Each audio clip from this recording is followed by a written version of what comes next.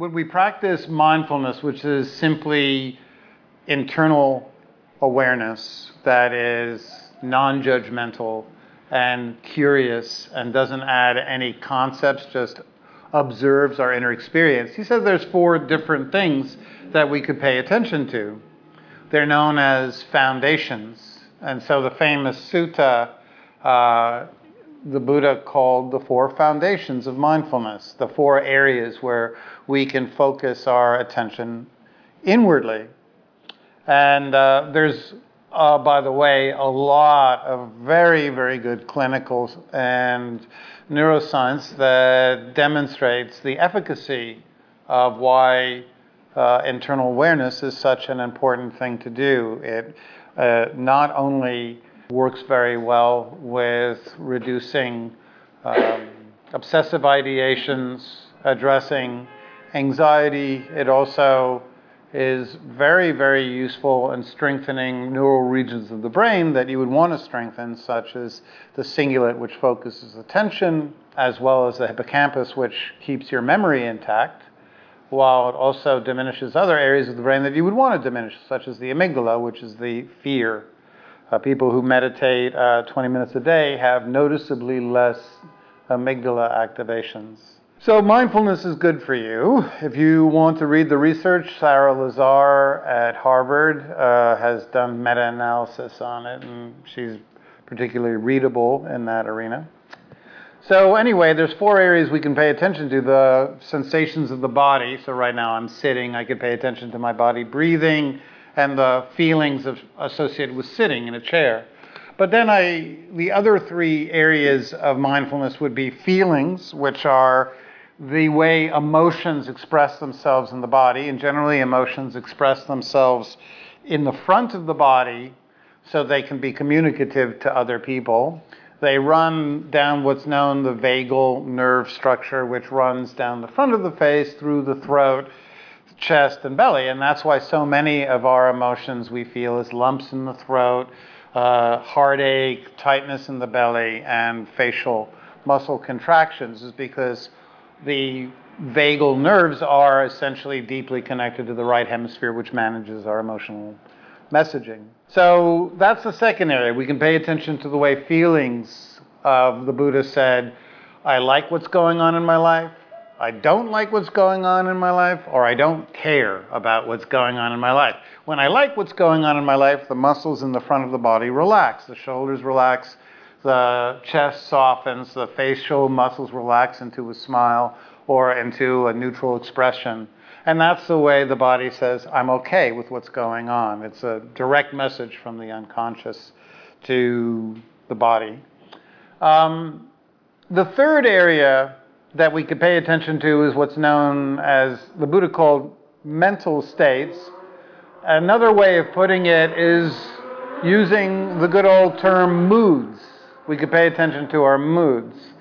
Our moods are also expressions of emotions, but instead of being primarily in the body, our moods are the way emotions express themselves through our state of attention, the way our mind can be jumpy or fixated, the way we can feel all the way in the back of our heads, or we can feel this energy in the mind to get rid of, to leave a situation, or to feelings of energy in the mind, or feelings of tiredness in the mind. All of those can be different ways the emotions of the right hemisphere connect with us as well. So the emotions connect to us through feelings in the body, the front of the body, or moods in the mind, which are states of attention. And then the fourth foundation that we could focus on would be our thoughts, noticing the way we interpret life and language and come up with concepts. So those are the 4 foundations. Tonight I'm going to be talking about why being aware of feelings and moods especially is so important. And to do this, I'm going to take a tack that no Buddhist teacher in their right mind, so luckily it's me, would ever take. I'm going to legitimize this practice from the perspective of contemporary psychology and some of the most modern ideas that are floating around, because that's also what I do. I work as a Buddhist teacher, and I also do counseling, so I'm interested in both, and that's why I give the weird talks that I give. There is, in contemporary psychology, a very, very important new, I'll call it, psychological construct called mentalization. Mentalization is the ability to understand the underlying mind states, oneself and other people, and to take them into consideration when we interpret why people do the things that they do. And I'm going to talk about why that's so important and why it's the fundamental quality that allows us to be with other people in the world without experiencing conflict or suffering. And then I'm going to show how the Buddha's tools in the four foundations allow us to do that. Okay? So, if that's not confusing enough, I'll just launch into the talk. And hopefully you'll see what I mean as I give it. So, when we are born, we arrive in the world in a state of what could be called wholeness, without any sense of self or other, without any sense of inside or outside, without any sense of this is my body, without any sense that there is other people or minds in the world. It's a state of symbiotic unity. And at this point, right after birth, the mother is not by the baby understood to be another being. It's just felt as a kind of extension of the baby's body. The baby doesn't know that the warmth, that the breast, that the coddling, that the being held by the father or the mother is another being with different mind states than its own. As adults, this state of unity without inside or outside, without the sense that there's any other being in the universe, is completely impossible for you now to even begin to wrap your head around, because it's so foreign to the adult perspective, which is there's me and there's everybody else, and I got to worry about everybody else, and I got to manage how I feel so I can fit in with everybody. This is the exact, it's just so foreign a perspective or a state of being. Now, you might think that this state of unity would be pleasant, but it's not. It sucks. Big time. It's bad, no good. Why? Because the infant, when it experiences emotions or unpleasant sensations, it doesn't know that there's any other being in the world at first that will address those feelings. For children, feelings of discomfort after they defecate or urinate, or feelings of hunger, or feelings of vulnerability are so terrifying that they are in a constant state of near agitation or complete agitation. So fortunately for us, to alleviate this vast sense of aloneness and vulnerability, and how am I going to deal with these emotional upheavals that arise, we have hardwired into us and almost available within the first month after birth, the ability to recognize faces, facial expressions, imitate gestures. In other words, we have all of the tools hardwired into us innately that allow for nonverbal communication. The baby, very quickly after it feels this vulnerable state of being completely cast into a foreign universe without the sense or knowledge that there's anything there taking care of it, has the ability to make eye contact or facial recognition or get a sense that there's another person out there in the world. So shortly, within the first 2 months of life, developmental psychologists note that parents and infants start to develop a nonverbal form of communication. And it's through this communication that infants get the first idea that they are not alone in the world, that there's other beings that understand what they're experiencing and can alleviate what they're experiencing. This is probably the most monumental event in every human life. this process of connecting with others. It forms the entire emotional expectations that will govern us through our lives. It forms the entire way that the proto-personality that will play out deep into our lives. So there's two ways that this communication happens. The first is through mirroring. Mirroring is when the mother imitates the emotional state of the child. So if the child's frightened, and that's me being a child being frightened, in case it looked very disturbing to you, it was actually an attempt to clarify a concept. Anyway, so the child looks frightened and the mother mirrors back the fear to the child. And in this mirroring, the child sees a representation of its own emotion in the face of the mother.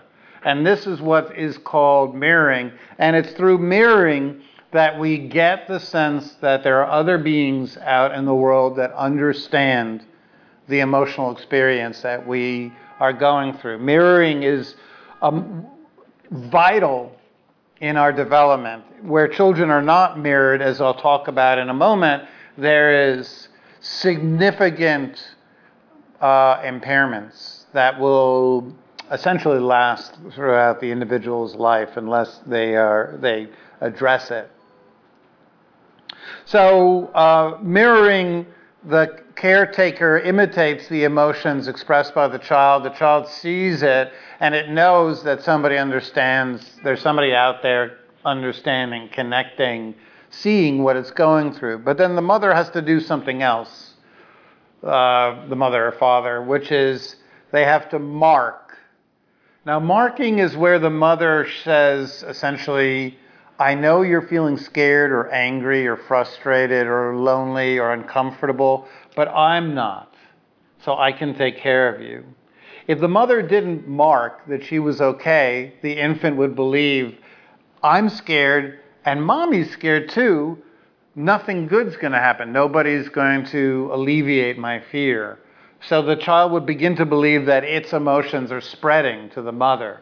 So the marking is when the mother smiles after she imitates the child's distress. She gives a little smile saying, I'm okay. It's going to be okay. And then that says to the child, guess what? There's other people that understand what you're going through, but they're not experiencing the exact same emotional state as you.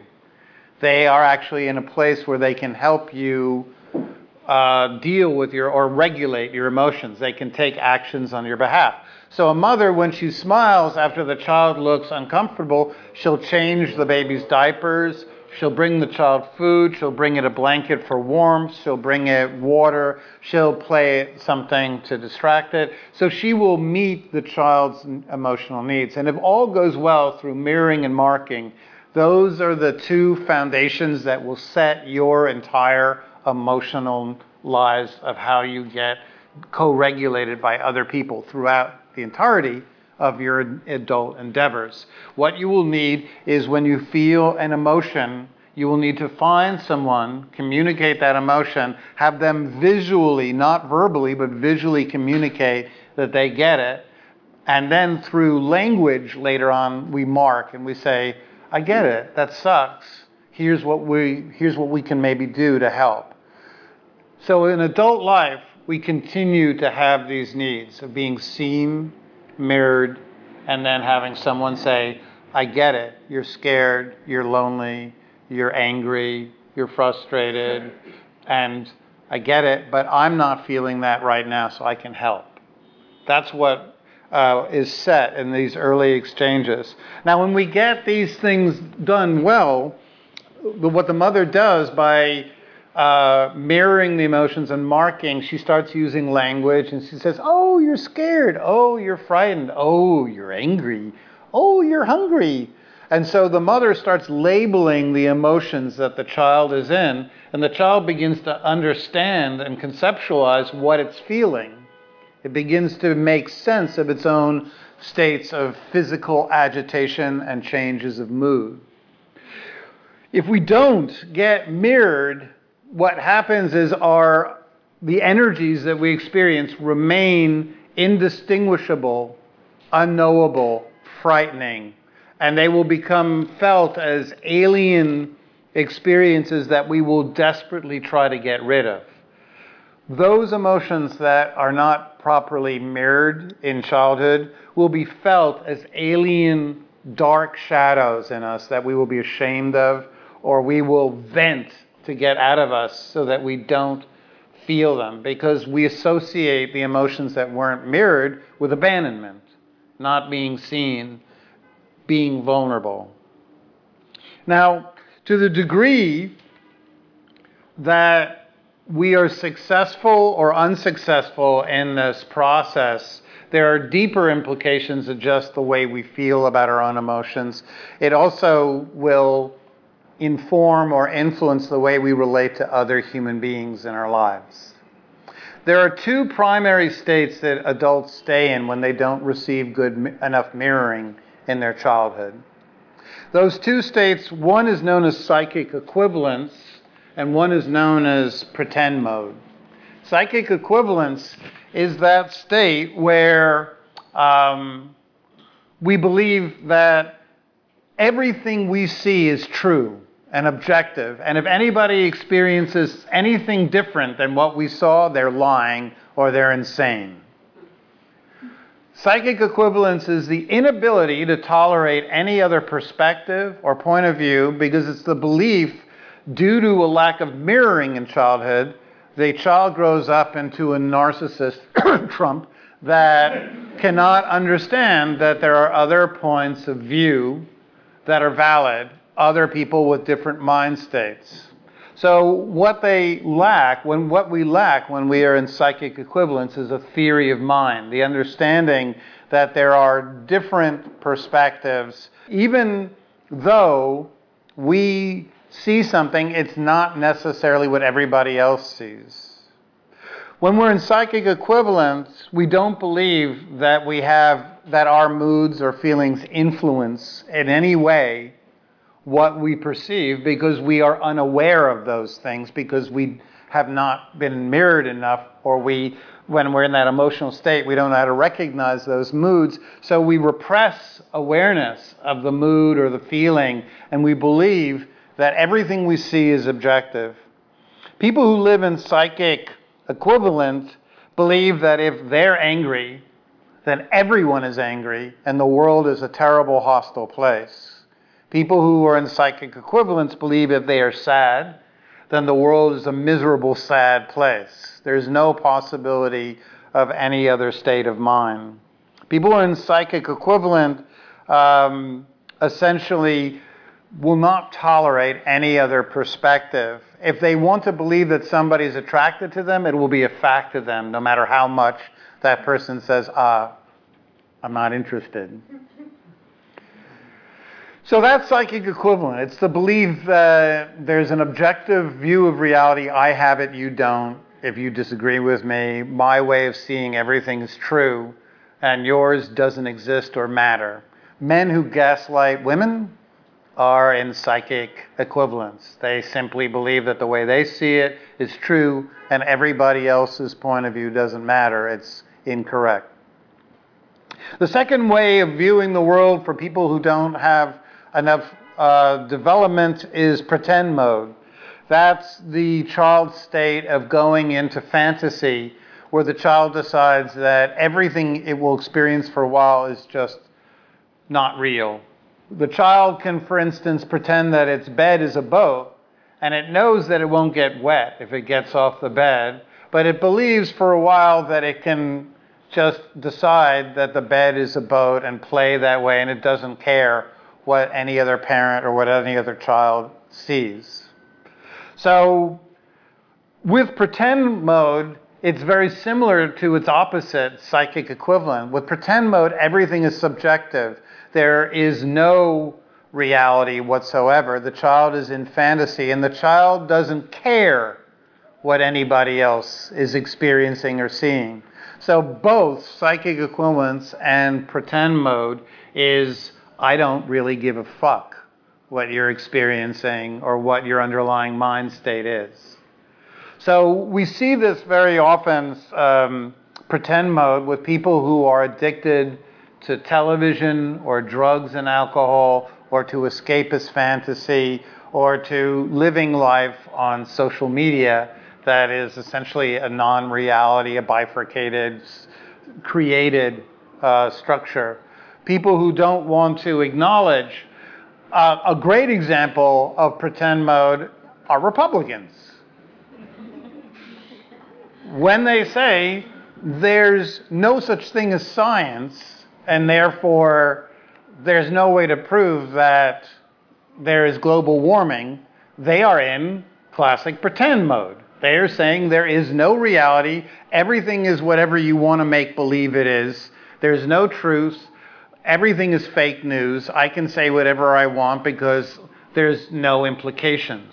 That is the classic example of pretend mode. So hopefully, if we achieve an adult perspective, if we get enough mirroring, enough support in our lives, we develop a third state that transcends psychic equivalence and transcends pretend. And that's what's known as mentalizing. Mentalizing is when, as adults, we realize that though we live in a shared reality, that there is some real world, there is real terrible things going on in it, we also know that each person's perspective is slightly different.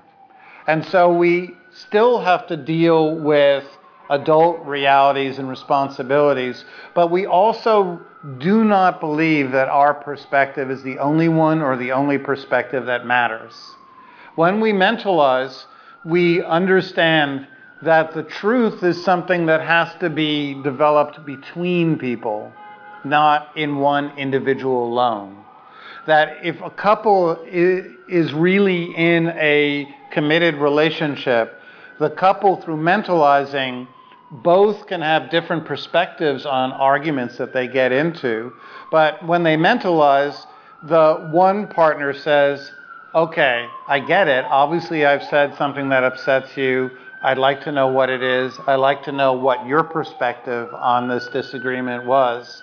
And then I'd like you to hear what mine was. And together, they collaborate on a third approach to understanding. That collaboration is the new understanding of what actually happened between them, that they mutually agree upon.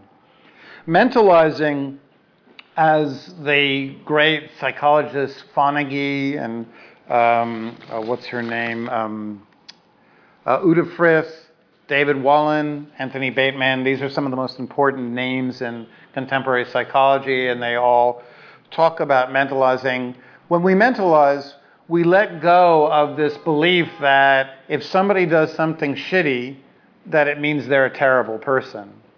Because mentalizing forces us to acknowledge that people get into moods where they do things that are not representative of who they are all the time. When we mentalize, we are capable of understanding that moods and feelings dictate behavior, not personalities. It's not that somebody is always evil or wrong when they disagree with me, or when they do something that's hurtful. It could be that at that moment, they were stressed out, tired, irritable. And if I understand the mood that they were in, then I will understand that they won't always act that way. And so I'll be able to say to them, okay, that made me feel unsafe, but I know that you're not who that person is all the time. When we are capable of mentalizing, we will forgive ourselves when we make mistakes.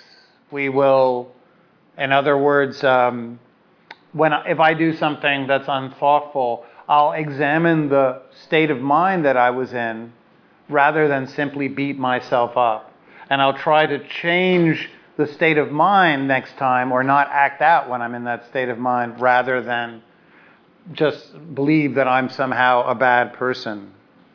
So mentalizing essentially allows us to be in mature, lasting, healthy relationships. We have to be curious about not the behaviors that other people do, but what motivates the behaviors that other people do.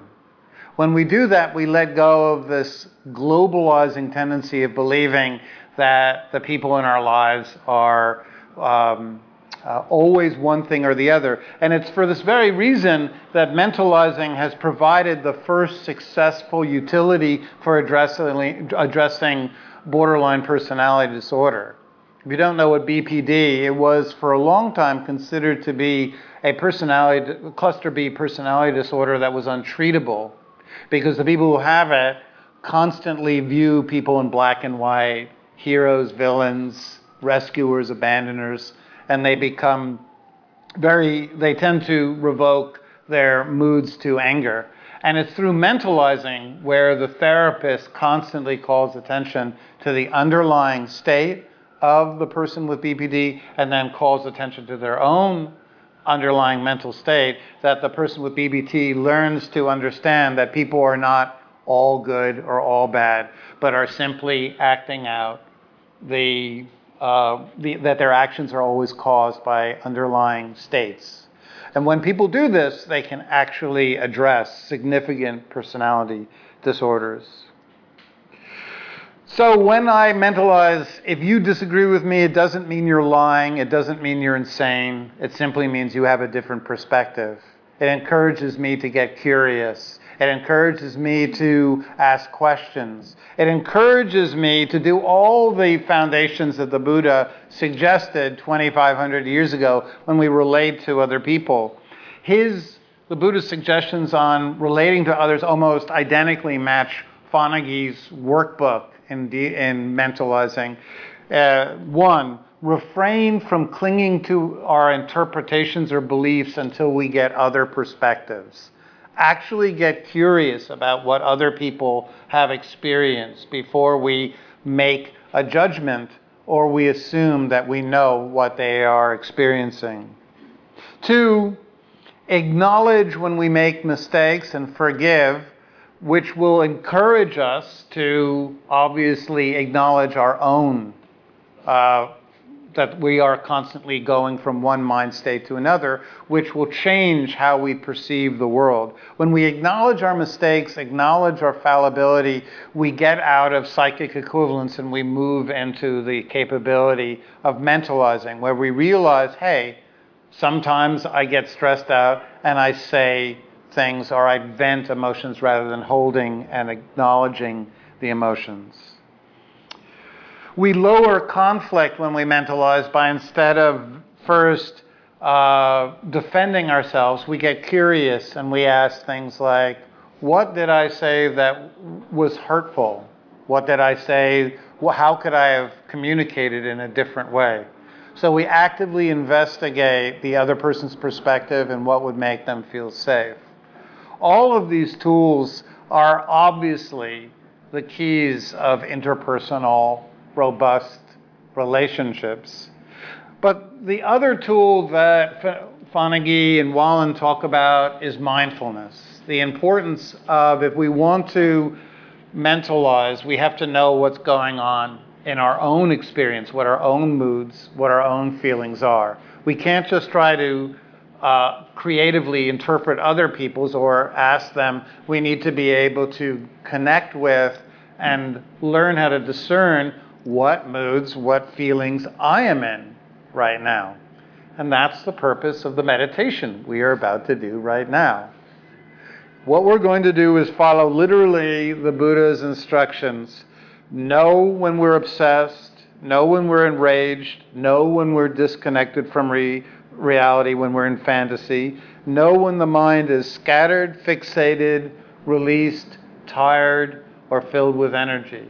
When we know those states, we can understand and discern what mind state we're in, and then we can begin to see the connection between our behavior and the mind state we're in, and we can begin to see the connections between the times we do things that are skillful and that work on our behalf and the mind states that we need to be in. Generally, I'll give you a hint. When we're calm, when the mind is spacious and not fixated, when we're not trying to get rid of our experience or cling to our experience, when we're curious, when we're interested in what's going on, is when we tend to take the actions that we feel the most are the most pride about in the long term. So, let's practice.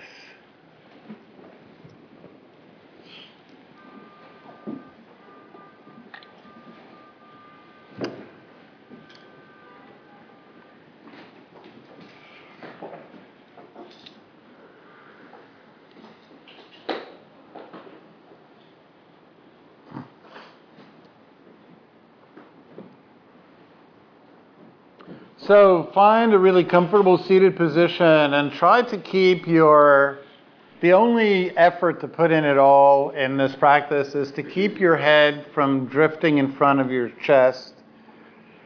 That's, when we slouch, we make it easier to drift off, to not be present, and it also creates, generally over the course of a practice, it creates physical pain, neck strain. So the recommendation is find a comfortable way to balance your head over your shoulders over your hips. If you have a basic straight alignment, that tends to be the most sustainable. But anything else, just relax. So we'll start off this practice by taking 3 breaths in unison, just as a kind of ceremony to launch the meditation. So take a nice full in-breath through the nose and lift up your shoulders, if you'd like you're trying to touch your ears, and just hold them up there for a moment. And then when you breathe out through the mouth, nice, perfect. And drop the shoulders like they weigh 2 tons. And if it feels good, gently pull back the shoulders a little bit so that you have nice room for the air in the lungs. And then also the shoulders feel better when they tend to be tucked a little bit back. And then for the second in-breath through the nose, pull in the belly, the abdomen really tight, so that it feels like we're trying to reduce our waist size by an inch or 2. And then soften the belly, really without any tension or tightness or holding, just a belly that is truly released. And then for the third breath, squinching the toes, the buttocks, the fists, and especially clenching the jaw, squeezing the eyes shut, furrowing the brow, squinching the area on the nose, tight-faced. And then as we breathe out,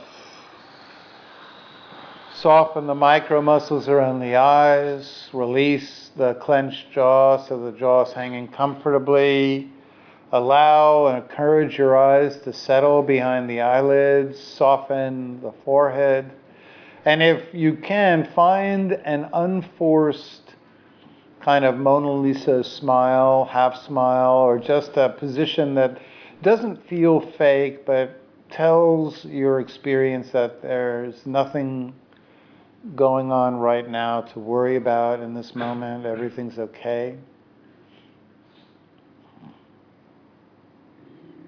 And the next is to set our intention, which it's always a good idea to establish at the outset that we're not going to use any form of self-judgment, self-criticism. We're not going to add any stories about how good or bad we are at meditation. We're just going to cultivate a state of appreciation. And perhaps to help with that endeavor, it's worth noting that studies show that it doesn't really matter whether in a meditation the mind is jumpy or tired at first. You still get the same benefits.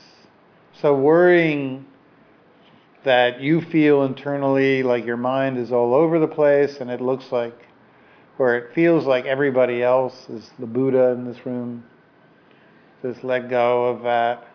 It's not true. And you're still benefiting. And plus, when you meditate, you're not using up the world's resources. You're not harming any other beings. You're cultivating a state of peace, you're reducing the likelihood of conflict in your life. So, in essence, you're engaging in something that's utterly blameless, utterly harmless.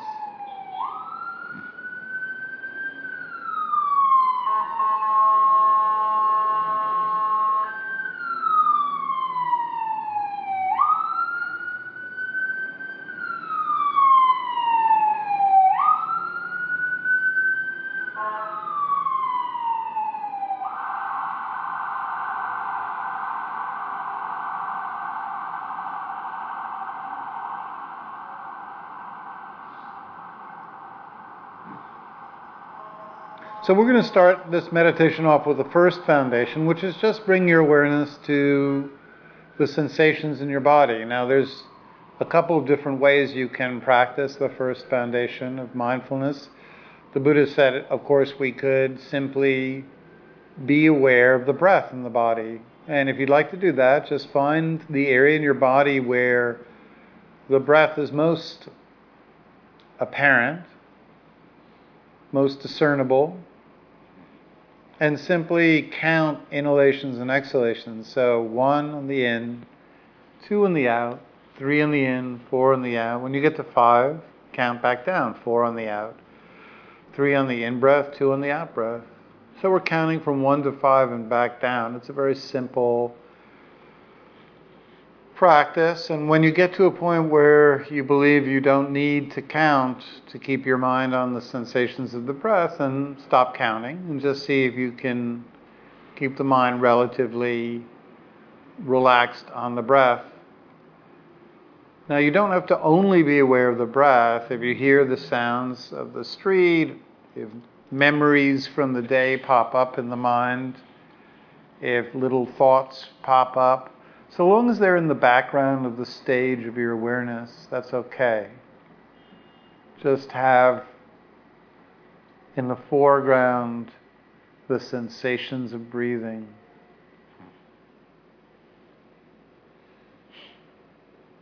Now, the Buddha said if we don't do that, we could also simply be aware. As I am seated, what are the sensations of being seated?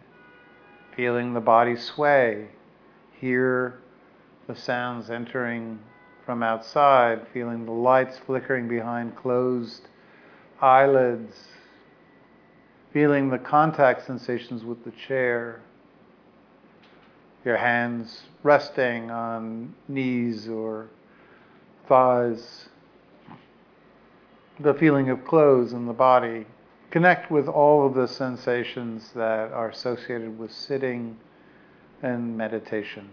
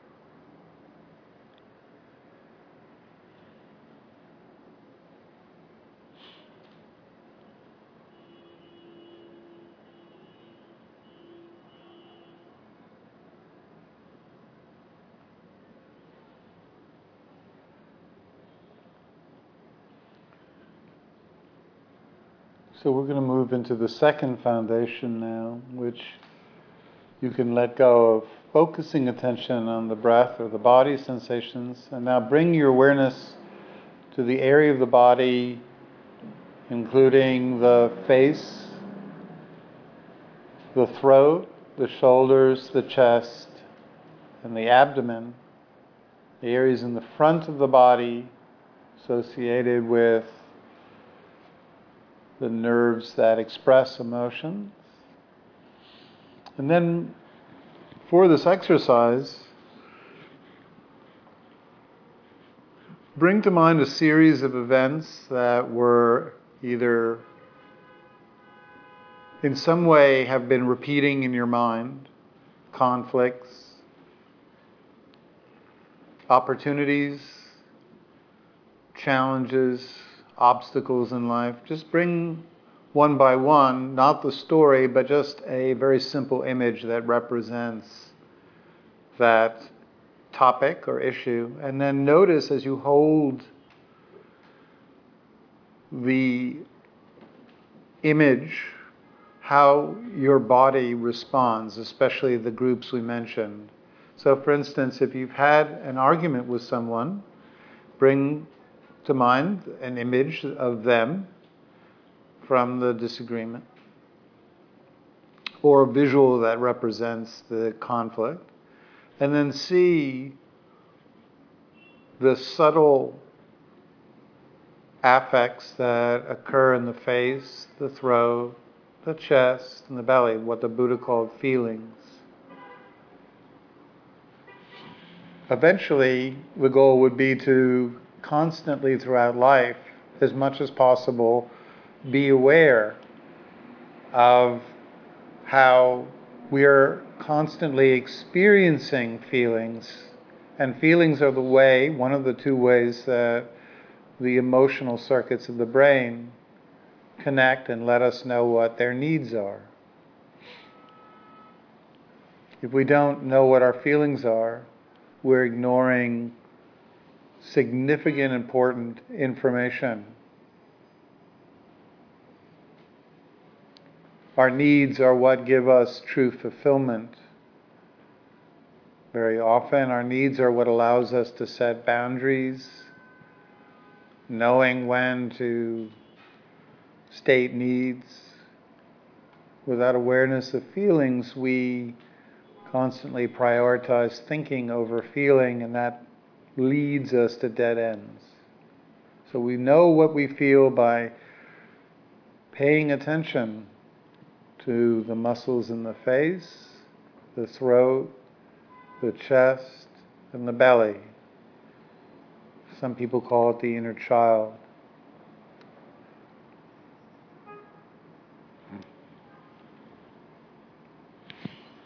And you can cycle through as many different memories, situations, and just see how your body responds. Sometimes it won't have any response, and sometimes you'll feel, for instance, the possibility of changing a job or going on a trip or taking a risk in life. You'll notice that the stomach will tighten or the facial muscles will change. And that's just the way that your emotional mind is connecting with you.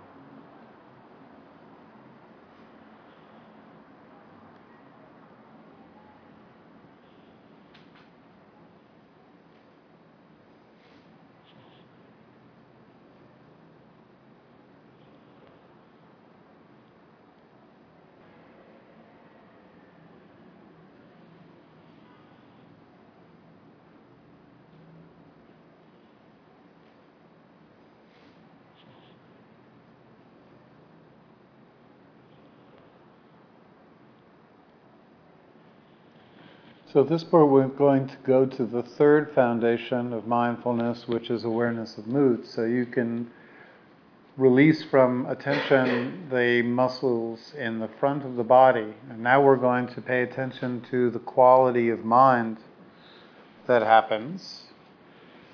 So there are a couple of different themes to look for. One's clear mood is when we are in a state of anger. We want to get rid of something. We want to push something out of our awareness. When we vent with people, it's when we are trying to get rid of the experience of anger. Greed is when we fixate on something and we want to attain it. So it's a very fixated attention. There's fantasy when we are lost in thought about something that is wholly constructed by the mind. Preoccupied is when we spend our time thinking about someone else, a person we're in a relationship with, someone we feel disappointed by. So preoccupied is when we are not present, the mind keeps going to someone who's not presently available. Their feelings of being tired, lack of energy. Anxiety is the state of the mind jumping about trying to avoid feeling something in the body. So the mind bounces about trying to find something else to focus attention on.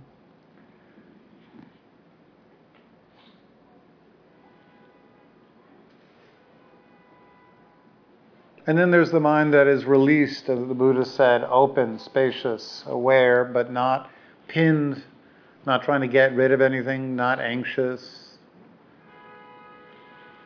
Just a very open, spacious level of attention.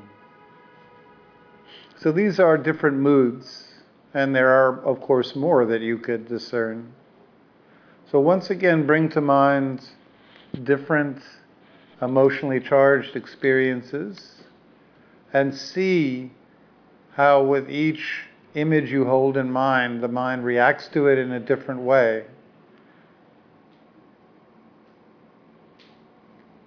If something is triggering, you might find yourself suddenly getting hot. The mind might suddenly fill with an energy of trying to get rid of an image. Or the mind might jump away. The mind might become very pinned and fixated. You might suddenly find yourself tired if there's something you want to avoid. Or if something's exciting, you might suddenly find the mind filled with energy.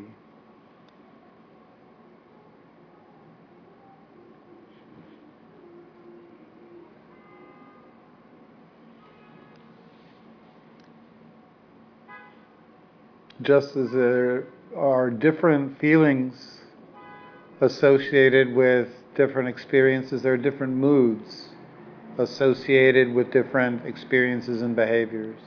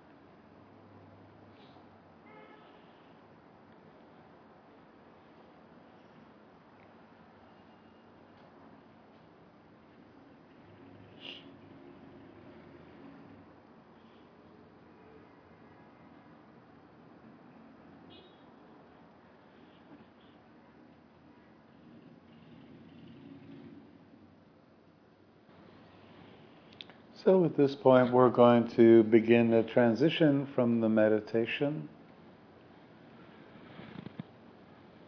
And the simple request is, when it's time to open your eyes, first look at the ground in front of you. When you open your eyes, if you simply look around the room, all the objects and people and sights, etc., will be so rich and varied that it will result in pushing your internal awareness of feelings and moods all the way into the background, and all of the skills that we develop will be essentially shunted away.